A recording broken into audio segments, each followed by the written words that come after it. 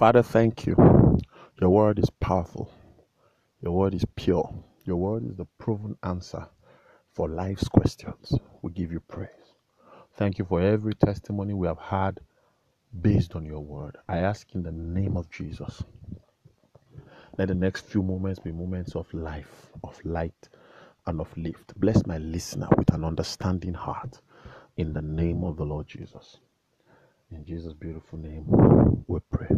It's such an honor again to be able to bring you God's word. I trust that you are having a great weekend. Now, this is what I want to share with you.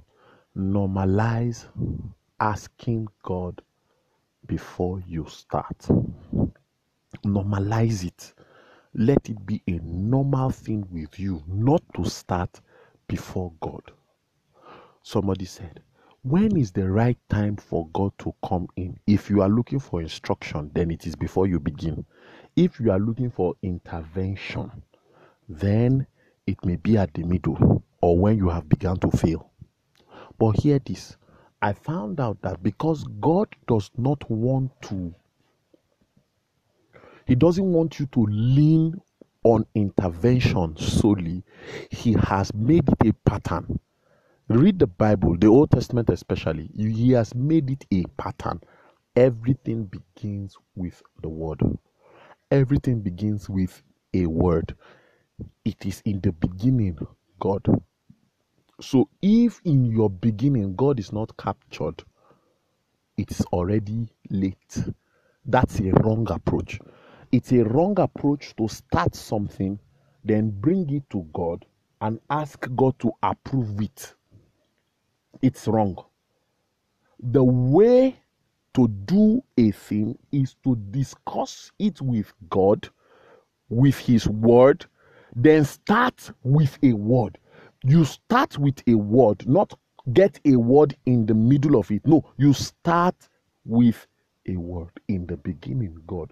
Of course, that scripture should already have told you that God was before the beginning.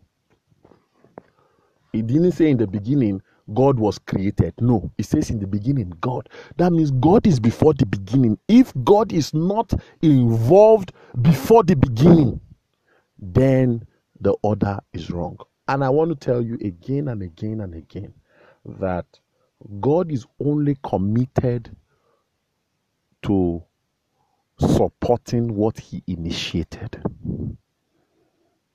God is committed to protecting what He initiated. In fact, intervention is usually easier based on instructions. I'll give you an example, and I'll tell you why I'm saying what I'm saying as we round off. Peter saw Jesus walking on the sea. He says to him, if it is you, tell me to come. He didn't say, if it is you, I will come. He says, if it is you, you tell me to come. So I'm starting this come venture. Walking on the water begins with a word from God. You don't walk on the water because you saw Peter walking on the water. No, you walk on the water because you heard a word, come. Now Jesus says come. That means He has instructed him to come. Now Peter is not walking on water. Peter is walking on a divine instruction. Those who start with an instruction from God do what others can never do. The key to doing the impossible is hearing the inaudible. What is the inaudible? The instruction of the Spirit. That is the key to do the impossible. That you heard what every other person did not hear. Yes, now you can do the impossible. He walks on the water. Now, guess what? He loses focus at some point in the journey and begins to look at the storms that were boisterous. First and foremost, understand that even if the storms were calm and the seas were not boisterous, nothing, human beings don't walk on water. Yet he gets distracted by something that is immaterial. Well, understandably so. He's human and he has done far more than the regular human can do. He begins to sink. Guess what? He is able to employ intervention from Jesus based on the fact that he is standing on the word.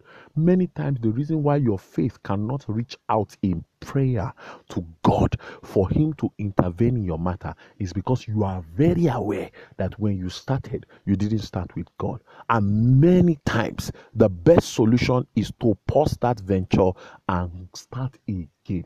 If the foundation be destroyed, what can the righteous do? The foundation for every successful venture, foundation, is to pick a word from God. And that word will now form the basis of every prayer you are praying. God, I'm sinking, but don't forget, I started with the word, come. Jesus will always stretch his hand for you. He will. Normalize asking the Lord first before starting. Don't ask God to bless what you are doing. Do what God has blessed. And everything that God has blessed is written in the Word of God. For example, evangelism, reaching out to people, is a blessed venture. Why? Because the Word of God said, go ye into the world, preach the gospel. It's a blessed venture. You will meet God's power as you move out, because it's something that Jehovah has blessed. Do what God has blessed. You will find out. You will find out that God is more eager to reach out to you than you are eager to receive from him. I trust that blessed you. I'm sure God let me there, and I thought to bring you a word of faith and hope.